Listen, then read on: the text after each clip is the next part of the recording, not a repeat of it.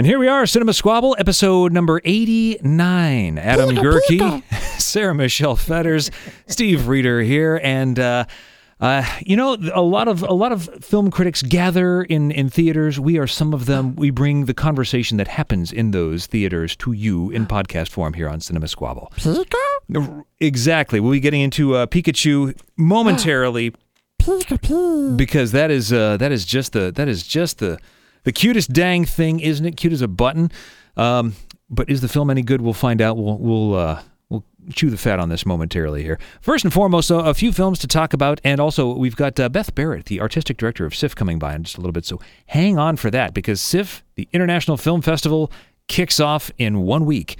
And you don't want to miss out what's coming up in that. So stick around with us here for that. In the meantime, I want to talk a little bit about this film called The Long Shot, or it was just called Long Shot. Which, the general gist here is reporter Fred Flarsky, who's Seth Rogen. He's a writer with a cause and a conscience, and he quits his job as a newspaper writer when his newspaper that he writes for is actually bought out by Parker Wembley, who's actually played by Andy Serkis. Gollum, if you're not familiar with, if you actually haven't Planet seen of the Apes. But if you haven't seen what Serkis actually looks like, he still doesn't look like this either. He's got a ton of prosthetic makeup on. He's supposed to look like Rupert Murdoch. Yeah, he kind of does. But you get a general gist of his, because he's basically playing Rupert Murdoch. Exactly. So Parker Let's Wembley, just be honest. Parker Wembley buys out the newspaper. Oddly enough, while out on the town trying to kind of raise his spirit, Fred runs into his old babysitter.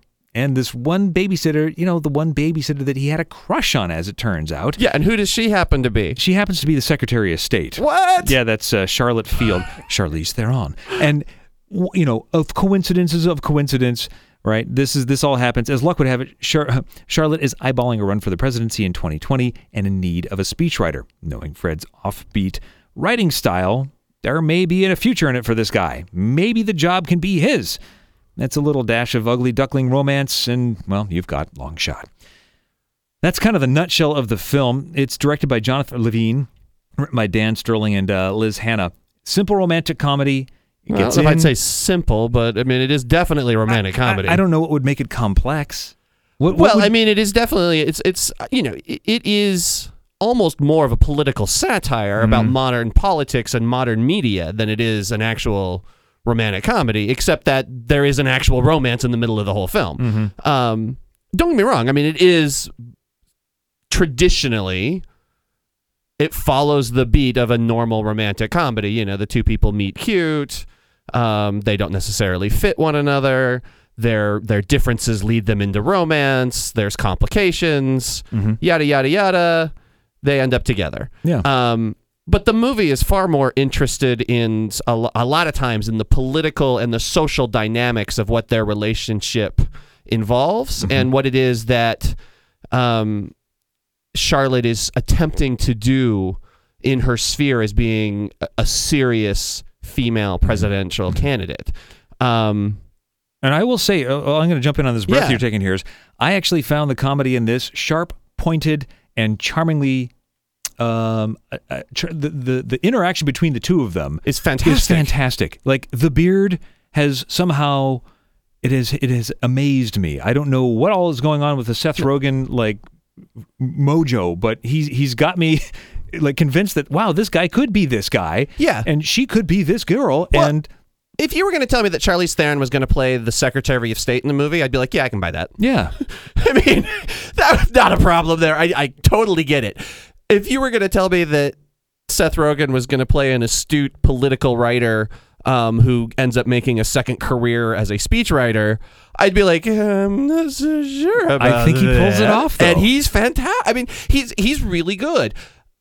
And their chemistry, which is completely unexpected, is off the charts. Yeah, it's what sells it for me. This is her movie. Yeah, I mean, let's be honest. She is flat out fantastic in this film. She's fantastic, but I think they both deliver their comedic punches, and they land almost every one of them. I don't think there was a flat joke in there where I kind of went, meh, could have been better. I think they actually nailed it. I will say I think the movie's a little long at 2 hours and 5 minutes. Yes. And I also think that at a certain point, it's political fairy tale-ness.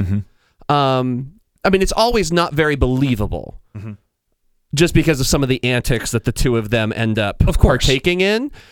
But I'm not sure it actually and it earns its finale. Mm-hmm. And I will also say that the climactic speech that Charlotte gives falls a little flat, in my opinion, and doesn't really ring true to a lot of other things that are going on in the film. And yet I still love this movie, and it's because I love them in it. I love the pointedness of a lot of the satire in the film. I think the comedy in it is genuinely funny throughout. And there's one sequence where the two of them get to cut just full on loose for an extended party sequence, and it's the kind of thing that should just be absurd and should be vulgar, and it shouldn't work. And yet I was almost rolling in the aisles a couple times. And what's great about it is that Jonathan Levine and Liz Hannah and Dan Sterling, the two writers, they twist it on its head when, after all of this, she has to go into an actual international crisis. Yeah.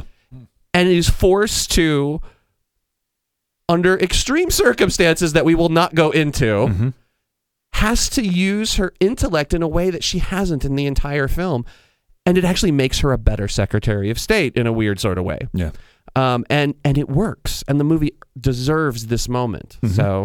Yeah, I can't disagree with anything you've said. In fact, if anything, I would say we do need to shave about 20 minutes off it, like you're saying. It does get long in the tooth.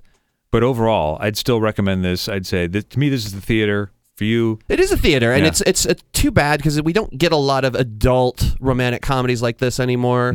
And this one should have been a surefire hit, and I really do think releasing it the week after Avengers Endgame turned out to be a mistake. I know it was supposed to be counter-programming, but when that movie's playing in almost 5,000 theaters, people just aren't going to the alternate option because they're able to get into their first option. Sure. And this thing has just unfortunately been put into its wake. And I still think this makes a great date night. I agree. This is kind of this year's, wasn't it called date night? Or no, game night. Game night. Last year's game night, yeah.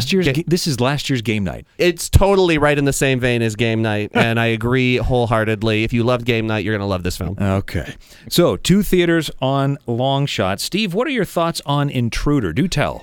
Well, it's another genre film, and you talk about sharp comedic lines. This one is clearly a howler. Yes. I can talk about that. This is kind of a low-rent throwback to the sort of the psycho-thriller genre of the late 80s through much of the 90s. This one directed by Dean Taylor and written by David Lowery, both of whom are in a groove, by which I mean rut, because they both made previous pictures. In the case of Dean Taylor, Traffic. In the case of David Lowery, Lakeview Terrace, about young couples in distress. Hey, David Lowery wrote Passenger 57. I mean, you always bet on black. Indeed. There you go. So the basic premise here is that a young couple, played by Michael Ealy and Megan Good, who are doing well in San Fran, Silicon Valley, decide they are going to expand to their dream home, especially her dream home, out in the middle of nowhere in this beautiful wooded area of Northern California, a house to be sold to them by Charles Peck, played by the Dennis Quaid character, who apparently his family has moved on, he explains, and he needs to release the home to them. Gotta go move to Florida. Exactly. Going to move to Florida, move in with one of his daughters in Florida. He's going to release the home. It has all these wooded grounds and these beautiful terraces, this historic classic home that he's decorated in a very particular way, he and his wife, for their family back in the day.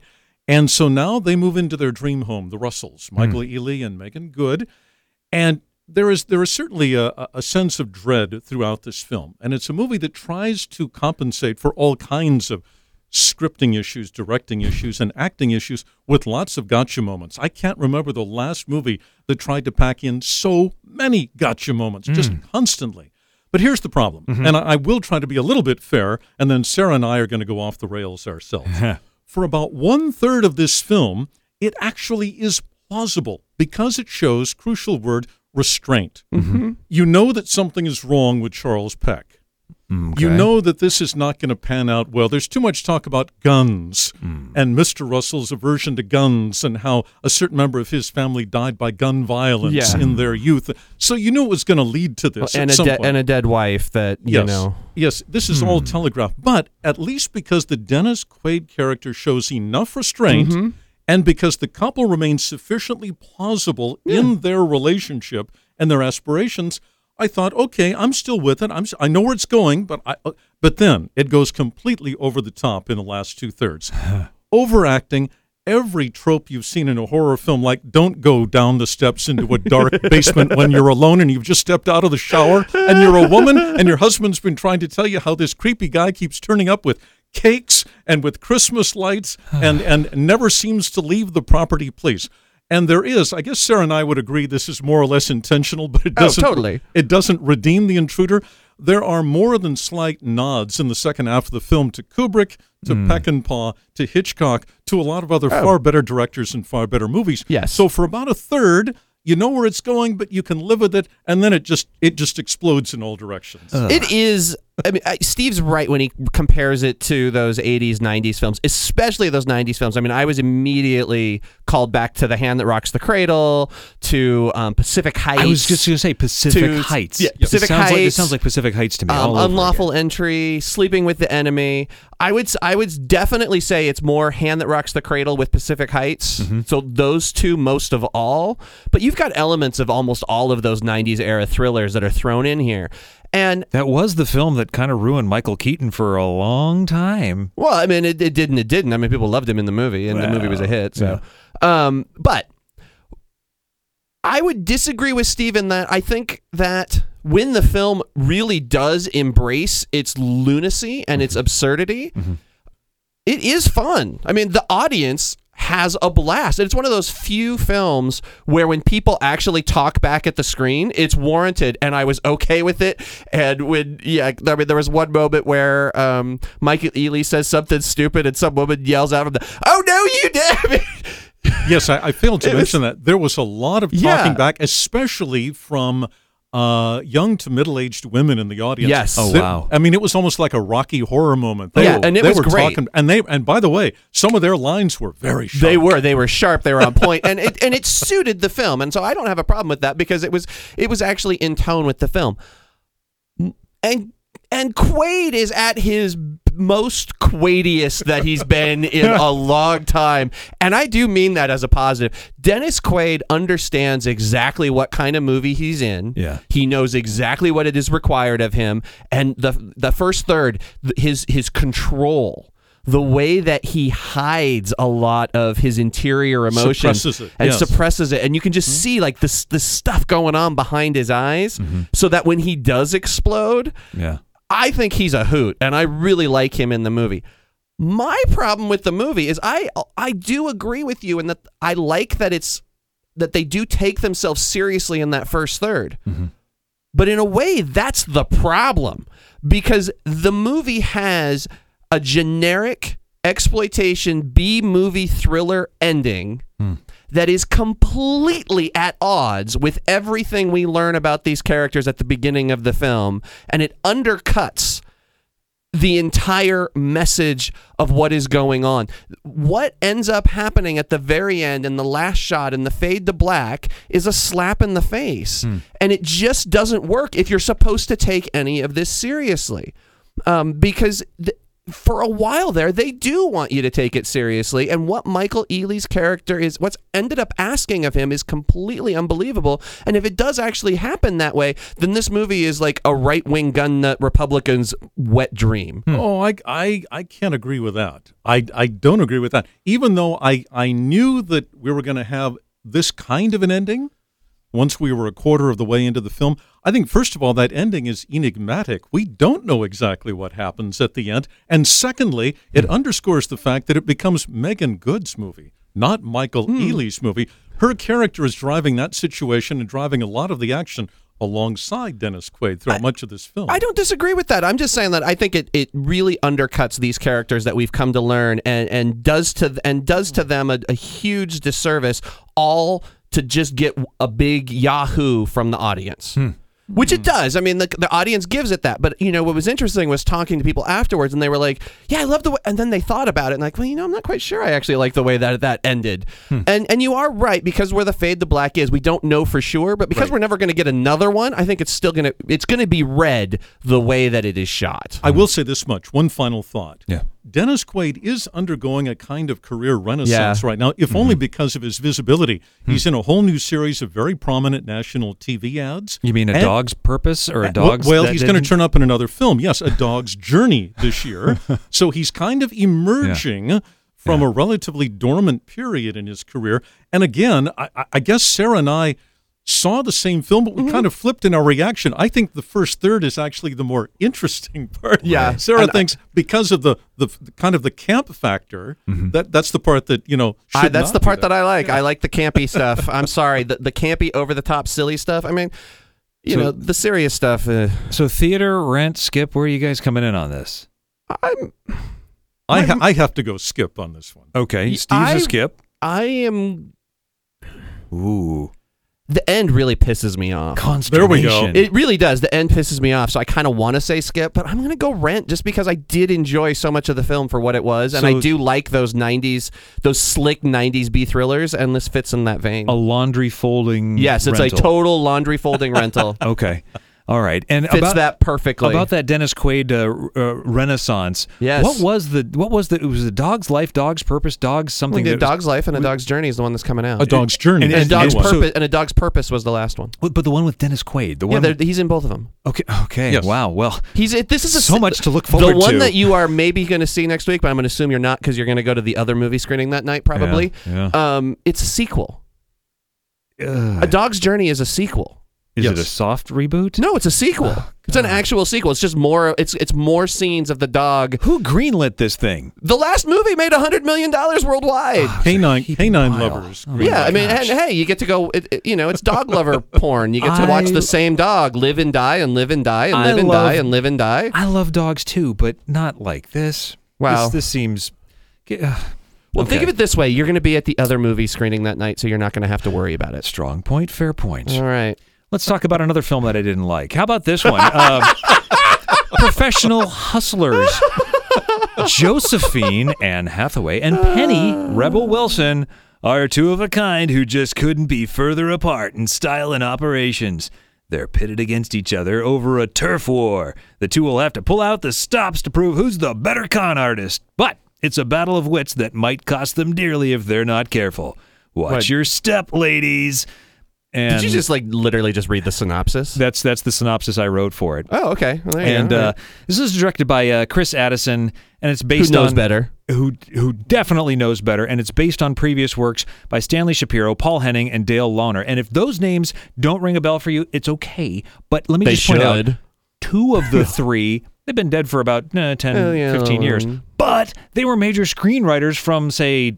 1950 to 1911 into the 90s, and who's it? Paul Henning. He's still active. He's still. So these are well-crafted screenwriters. But what is so surprising about this is and they didn't really write a new script. They didn't. It's not that they're only on this because they get contractual credit because it's based on their previous properties. And the previous property specifically most memorable to folks who is the are second one from 1988, known as Dirty Rotten Scoundrels. And if you are familiar with Michael Caine and Steve Martin in these various roles, these very same roles. Same roles. Okay. Dirty Rotten Scoundrels, I hold on the shelf as one of the all-time greats of physical comedy of Steve Martin's career. I can understand. He's got several in there, Brian, but that one in there our is friend Brian Teibel considers it the greatest comedy ever made.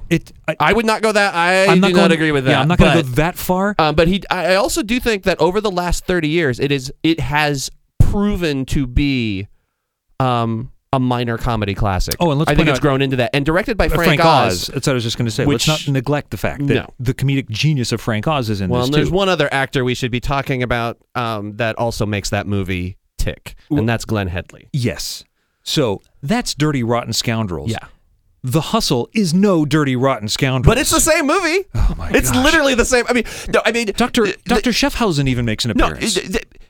They really. So here's the funny thing. So the movie gets made in the 1960s with David Niven. It's called Bedtime Stories.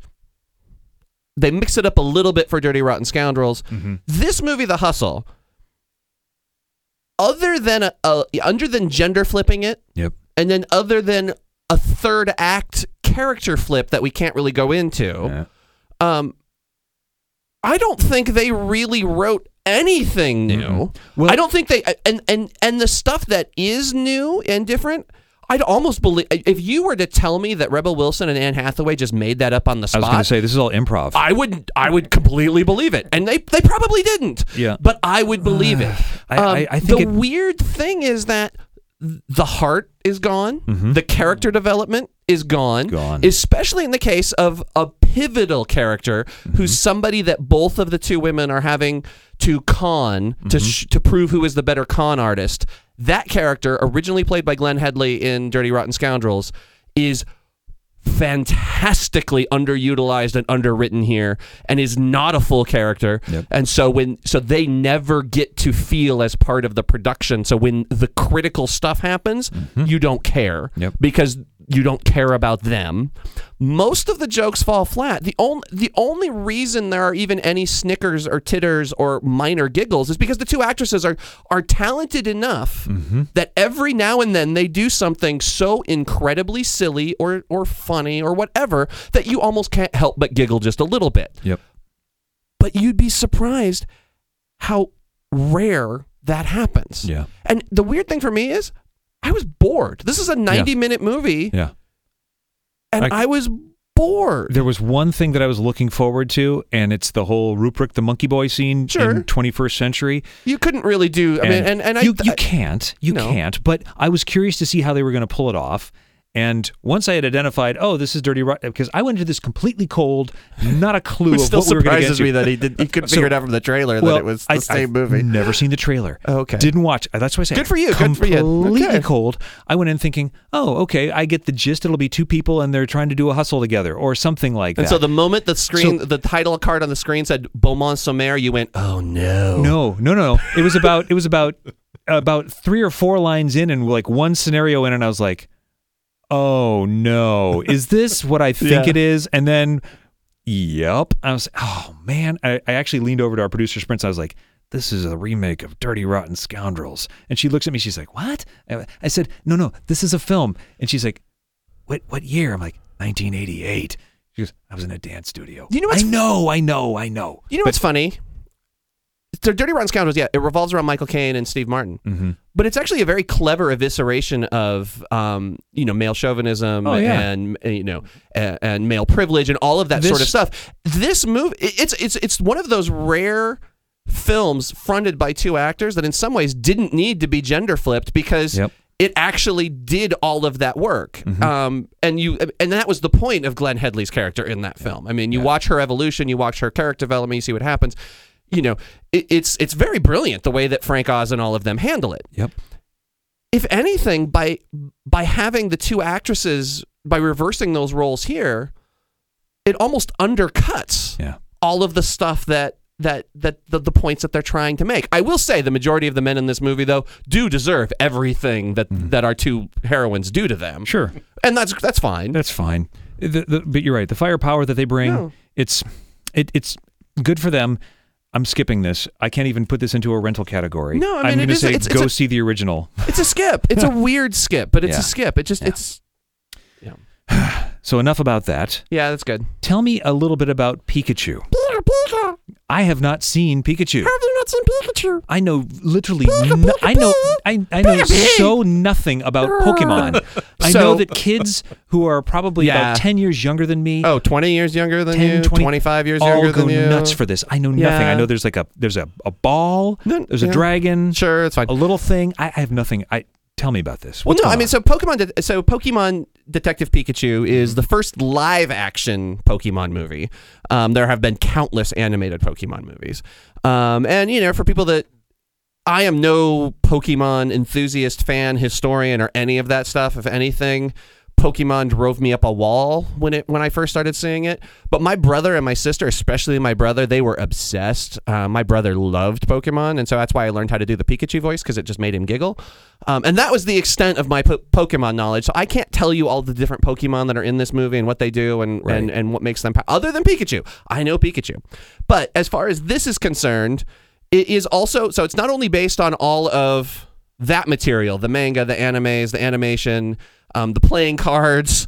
The video games, the Well, whole franchise. this one is actually, and the other video games, there is actually a Pokemon Detective Pikachu video game. And this is based on that video game utilizing all of the other Pokemon mythology from various other sources of Pokemon. Okay, so all words. Yeah, I know, words, right? words. The basic Who's gist. voicing Pikachu? Ryan Reynolds. Which Okay, is, yeah. so we got Deadpool There's a voicing familiar Pikachu. name. There's something I recognize. PG Deadpool. Yeah, which is that's a good way to put it, because I mean he's essentially voicing Pikachu as PG Deadpool. Okay. But the movie is at its heart a sort of Raymond Chandler-esque, old school Hollywood film noir mystery, and it sets itself up with. Who Framed Roger Rabbit? Kind of, yeah. That's a good way to put it too. That's clearly its lineage. It's another, yeah. I mean, that's the technical aspects. exactly. Yes. But I mean, you're here. You've got Tim Goodman, who's a 21-year-old kid returning home to Rhyme City. His detective father has just recently been killed in a mysterious accident, and he's going home to to clean up shop and to put everything in order and For which everything. Pikachu feels some responsibility. And we might add. Pikachu shows up and was his dad's former partner. And Pikachu has had his mind erased. And even stranger, so when people and Pokemon interact, the Pokemon only, if they talk at all, it's basically just variations of their name. Which is why Pikachu goes Pika Pika. And that's Pika it. Pika. And that's it. So, and that's okay. what people hear. But Tim He's can able to, actually he's translating hear this. what Pikachu is saying. So they form a partnership, and then they solve this mystery, and they think that maybe his dad isn't dead, and they go out to try to save the day. That's the movie in a nutshell. And I will say, when the movie just focuses on Tim and Pikachu going around acting like detectives, investigating clues, going after suspects, it's fun. It's really entertaining. Their interaction is strong. I think Justice Smith is actually quite good in the movie. I think Ryan Reynolds, I mean, yeah, he's done this kind of thing before, but he works as Pikachu. Sure. His voice actually works, and they have genuine chemistry together. And these segments of the film work for me.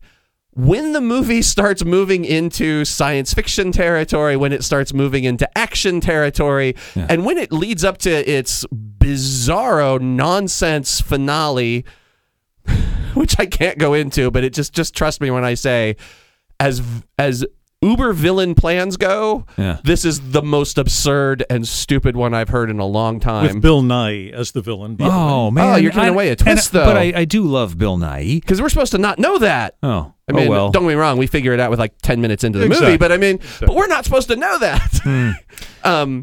But when it gets into all that stuff, I'm sorry, it just lost me. It's not, and I up front will say, I'm pretty sure this movie was never really meant for me. It's meant for people like my brother and younger than my brother who adore Pokemon. Okay, now, Steve, obviously this film not for you either, or meant for you.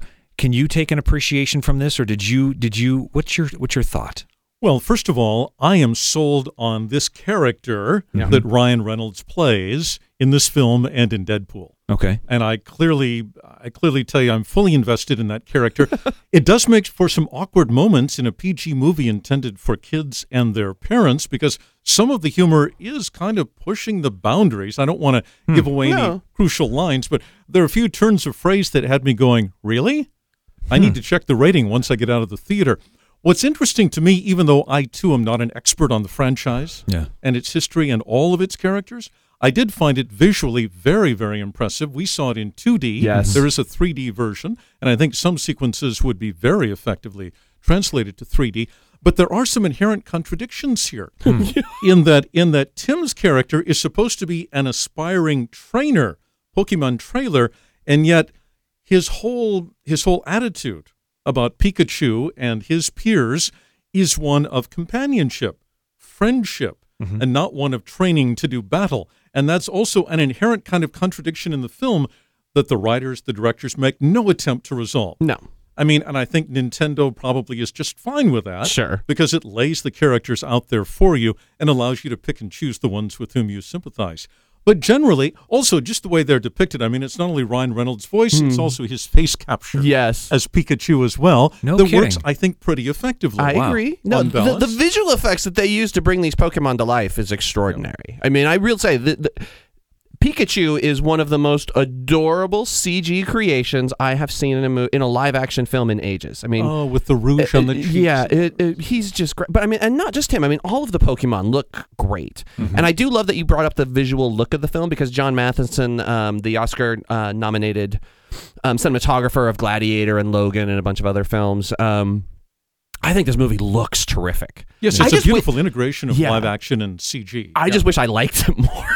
Because Yeah. I think it's impressively made. I just wish I liked it. This is, I mean, my so-called intellectual concerns aside, the ones Yeah. I just voiced, I have to admit this one did win me over. Aw. Because I think it's very humane and it's very sweet, and I probably was influenced by all the young kids around me who were just, completely Yeah. sold on this film and these characters and these situations.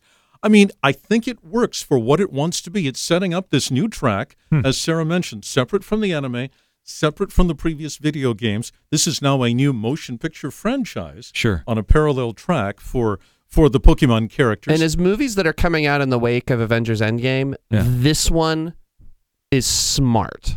This one I actually think because it is geared so much to younger kids, I think it can break through. I think it's going to be a major success for Warner Brothers. Even if I didn't care for it, I think Steve's right. We're going to see more of this franchise because this movie is going to do very well. And purely because the Pokemon world, I know it's a crazy, wild, big thing. People go nuts for it. I don't, but I understand. No, I So- get it. Yeah. So theater rent, Skip. I'm a rent, but but I'm also going to say again, it's not for me. So take my if you respond to the positives of what I've said, then you're probably going to want to see it in a theater. Sure. I'm going to step it up. I say, yes, see it in a theater. Wow. And That I did not possibly, expect. but possibly even maybe 3D, going for the full visual Yes, smorgasbord. I would say I don't think 3D is going to change it substantially, but I think it will in a handful of sequences make it a slightly richer experience. But clearly, I would say, yeah, see it on the big screen. Okay. Wow. So, well, Pikachu. It's And I can't even do the voice. it's time to talk Seattle International Film Festival. Joining us, Beth Barrett, Artistic Director for Seattle International Film Festival. Beth, you've been here before. You know the drill. We want to put you through your paces. We want to know what is amazing about this year. Every year's amazing, but what specifically makes this year amazing? Well, it's so interesting because we didn't go in thinking about women in comedy and really representing that sort of female voice comedically. And then we started looking at all of our galas, our opening night with Lynn Shelton, Nisha Ganatra with Late Night as our centerpiece, and then Lulu Wang's beautiful film, The Farewell. We're like, oh, there are three women working in comedy. And then we're like, oh, Regina Hall. Well, she's really pretty known for her comedic talents and working in film. And then we started just looking at a lot of the different films that are sort of rising to the top, and they're funny, and a lot of them are directed by women. Troop Zero, Burton Birdie, Blinded by the Light, Gurinder Chadha. And I'm going to stop The you. return of Gorinda Chadha. The return of Gurinder Chadha. How long has it been? Oh my gosh. 15 years. Right? Since Bend It Like Beckham. Yeah. How is that possible? I don't know, but it's a great, great story. And I want to stop you also on with Lynn Shelton out of the fact that Hometown Girl, I mean, Yes. does good again. This is Keeps fantastic. doing good. Yeah, but I mean, Hometown Girl that you featured before, and I mean, her other films have played Sif out of season, Yep. but she gets an opening nighter this time. Yeah. What, Second time. second time? Yeah. That's crazy. You guys remember the Your sister. Yeah, Sister, sister, yeah, couple years which was ago. also very. I mean, what was it though about Sword of Truth that made you go, okay, this just has to be it? So Sword of Trust is so interesting because it I love Mark Maron. One, I think he's terrific, and the way that all those characters play off of each other, and especially now in this sort of political climate where we're not quite exactly sure what the truth is, because everybody has a different truth, and everyone's spouting out different truths. And so, what if it were true that the South won the Civil War? Oh. I mean, what if? And what if this sword really proves that? And so it's this really interesting take on what's happening now and historical revisionism, but also really personal and heartfelt. It's not, there's some fairly serious dramatic moments in it that feel just so natural and just kind of that they come out of the characters. And I love the fact that she's been working in so much TV. She's had this ability to very quickly develop. This was filmed in 18 days. Very quickly develop. That's a fast production. It's very fast, especially for the quality that it is. So alternate facts, but emotional truths. I love. Can I use that? Of course. I'm just going to write that down. And even the alternative facts Yes. here have alternatives to them. as Right, well. Exactly. I know. I watched this movie this morning. Everybody needs to go see this on opening night, and it's fantastic. Just my little plug. Yeah. So, okay. Thank you. You're welcome.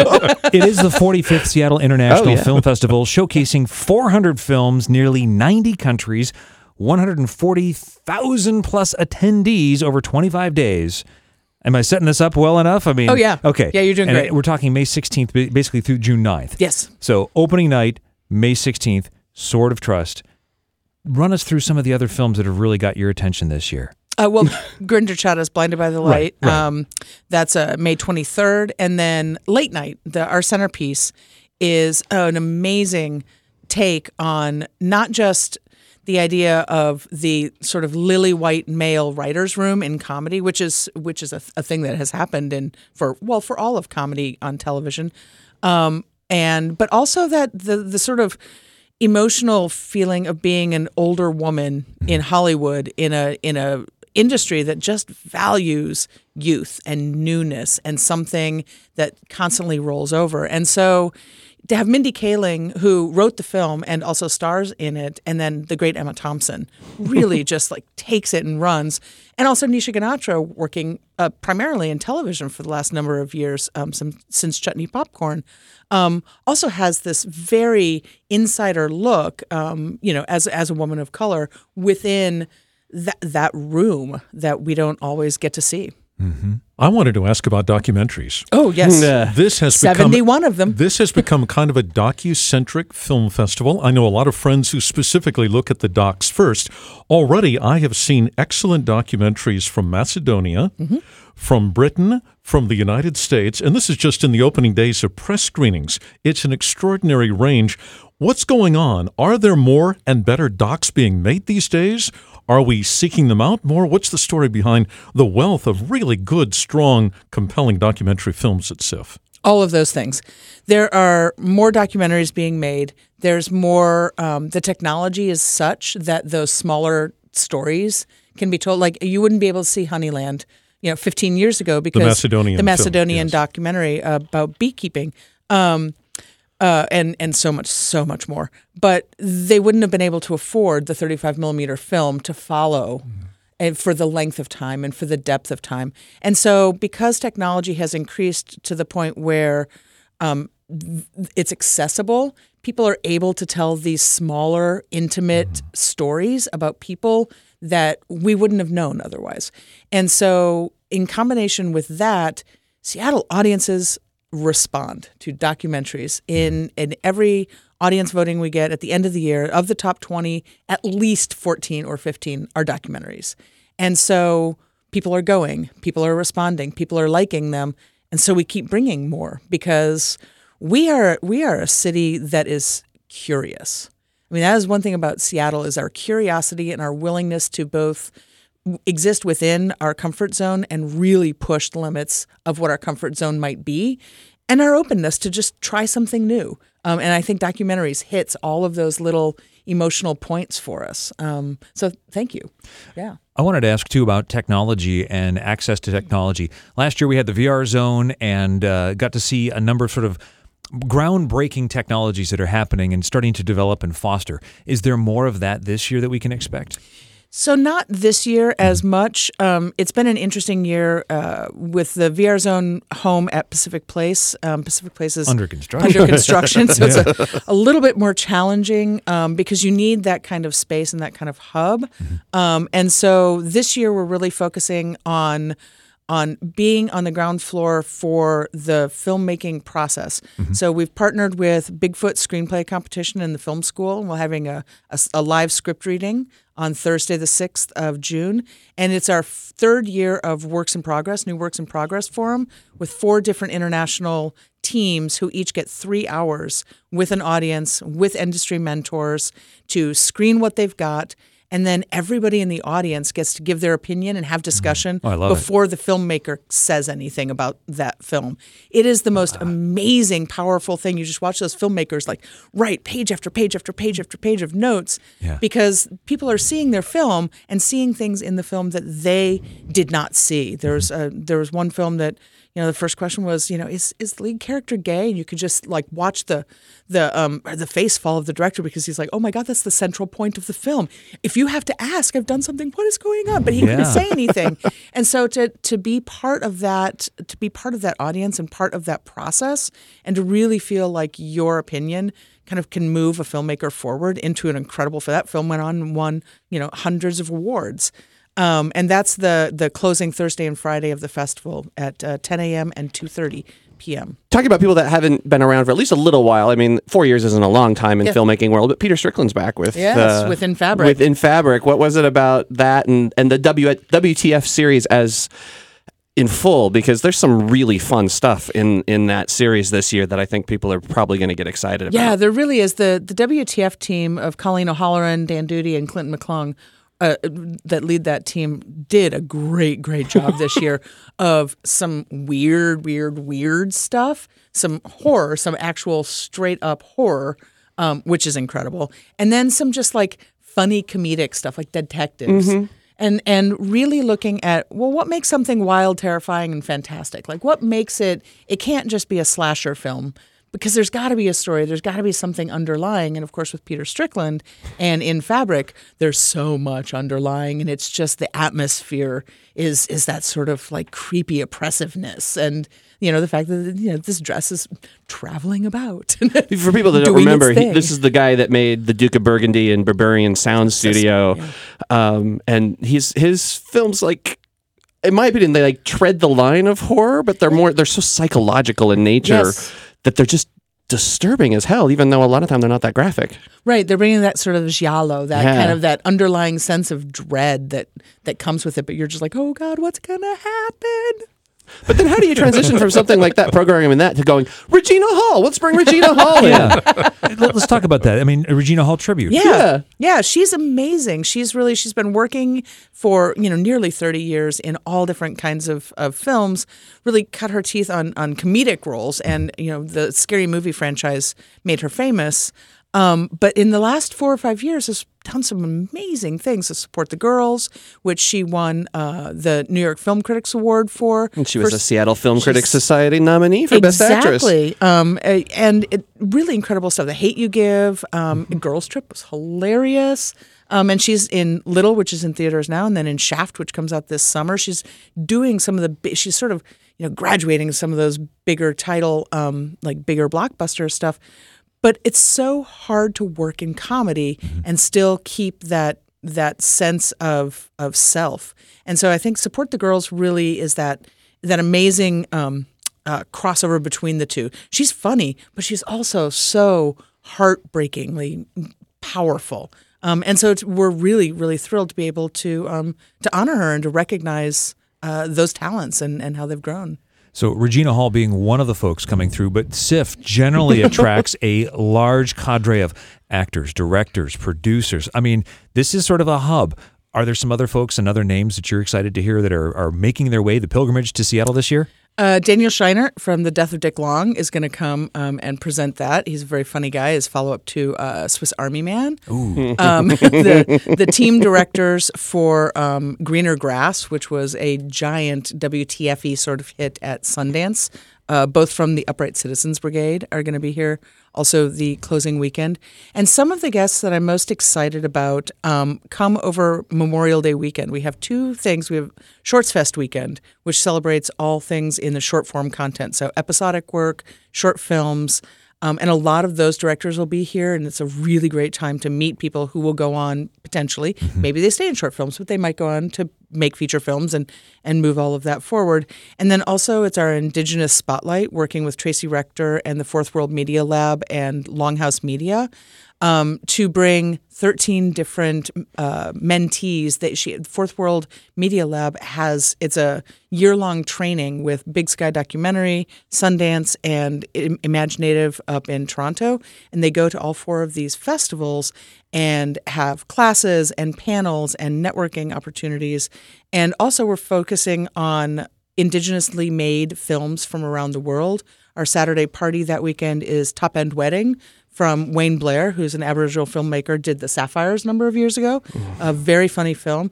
And also Sagawi Kuuna, The Edge of the Knife, which is the first film filmed entirely in the native Haida language from up in northern BC. Wow. And members of that creative team will be down here to introduce that. And then we're doing a special free screening at 2 free screenings, one at the Gates Foundation on Friday of Memorial Day weekend, which is a kickoff to the Spotlight with some short films and a prayer and a sort of a craft fair festival. And then at the Seattle Central Library on the Saturday afternoon with N. Scott Momaday, Words from a Bear.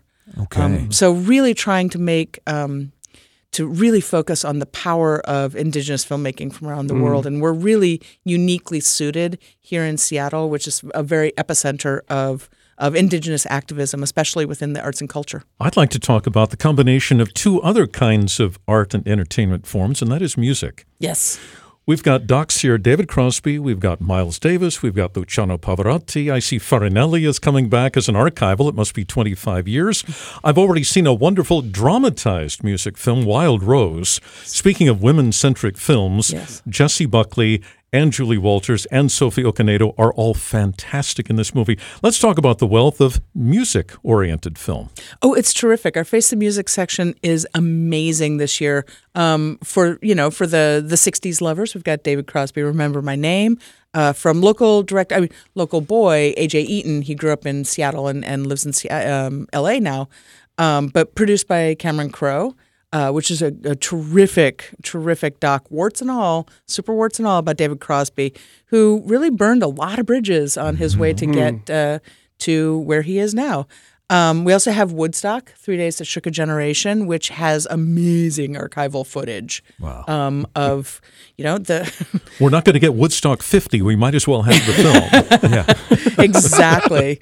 But also some of the other ones that are a little bit off the beaten path. Things like A Dog Called Money, a portrait of P.J. Harvey, who's just an extraordinary artist in every sense. Piazzolla, Year of the Shark. About Argentinian musician. The father of new tango. Yeah. Exactly. And then Shut Up and Play the Piano, about Chili Gonzalez, who worked with Peaches in Berlin. He's also worked with a lot of different people. But nobody's really ever thought about, well, what about the piano player? In this band. But he's done so many different things, and he works in so many different genres. And then we also have Phantom of the Opera, the silent film with the live score by the Invincible Czars, which is going to be incredible. Mm-hmm. Yeah. But bringing things back home, I mean, this has got to be one of the best Northwest Connections lineups in a long time. It really is. It looks just stunning. Oh, thank you. Yeah, 41 films. Yeah. 41 films around the Pacific Northwest, which is huge. A lot of short films, all different genres. A lot of short films by younger people, which shows that the efforts that we're putting in and the high schools and colleges around here are putting in and NIFTY, some really like bringing young people into filmmaking as a craft, but also some extraordinary docs. Fight Fam, Stories of Us, Lynch, A History. The history of Marshawn Lynch is fascinating. The man is a fascinating guy. Yeah. Because the film is not just the history of him as an athlete. It is actually more of him in relation to media. Yeah. And how he interacts with the media and with the world. Right. And has this aspect of how racial inequities within what the media expects of football players in specific, but major sport athletes is really interesting and sometimes hard to watch. I just wanted to ask one more quick question on that. Yeah. SIFF tends to you have multiple theaters in your quiver that you guys can screen films at. You've got the Egyptian, you've got the SIFF Uptown. Are there other venues we need to be watching out for this particular season? Well, we're back in Shoreline again, which is a terrific place to see a film, free parking. We are out in Kirkland at the Performance Center there. We're in Lincoln Square. And we are down in the Ark Lodge the first week, which is a terrific neighborhood theater. We're also, of course, in all 5 of ours and the Pacific Place through the entirety of the festival. Fantastic. It's the 45th Seattle International Film Festival, again showcasing more than 400 films, nearly 90 countries. Beth Barrett, Artistic Director, thank you so much for being here with us. Oh, you're very welcome. Thanks for having me. SIFF.net being the website. Again, that is SIFF.net if you want more tickets, information, showtimes. The venues, if we blasted by them too fast, you didn't have your pen and paper ready to jot that all down. A lot to be discussing and exploring there. Real quick in review, talking long shot, 2 theater recommendations from the Squabblers. Intruder getting a rental and a skip. The Hustle getting 2 skips, and Pikachu splitting the vote. That's a theater and a rent. Steve, are you working on any projects at this point? I am very SIFF-centric at this point. Thank you very much. You're even wearing your SIFF pass right now. I'm wearing the I know, right? I'll be doing daily SIFF notes for King FM as I have for years, and looking forward to chatting with Lynn Shelton and Mark Maron when they're in town. And yes, it's going to be very SIFF-centric for the next roughly 5 to 6 weeks, I would say. Okay, and Sarah? Mostly SIFF-centric, like Steve. I will have a preview of this year's Seattle National Film Festival in the Seattle Gay News on Friday next Friday. And that'll include another interview with Beth, who was just here. Yeah, and are there going to be Sarah's picks in there too? Or for that, no, probably not. But I mean, you'll see my reviews and everything as they pop up when the films open theatrically. Excellent. And if you follow me on Twitter, you will see what my thoughts are on the stuff that maybe won't be opening theatrically. You will be a vocal party, shall we say? Yes. All right. Well, Cinema Squabble episode 89 for the books. Thank you so much for joining us. Again, Adam Gerke, Sarah Michelle Fetters, Steve Reeder, and our producer, Prince Arbogast. Thanks much.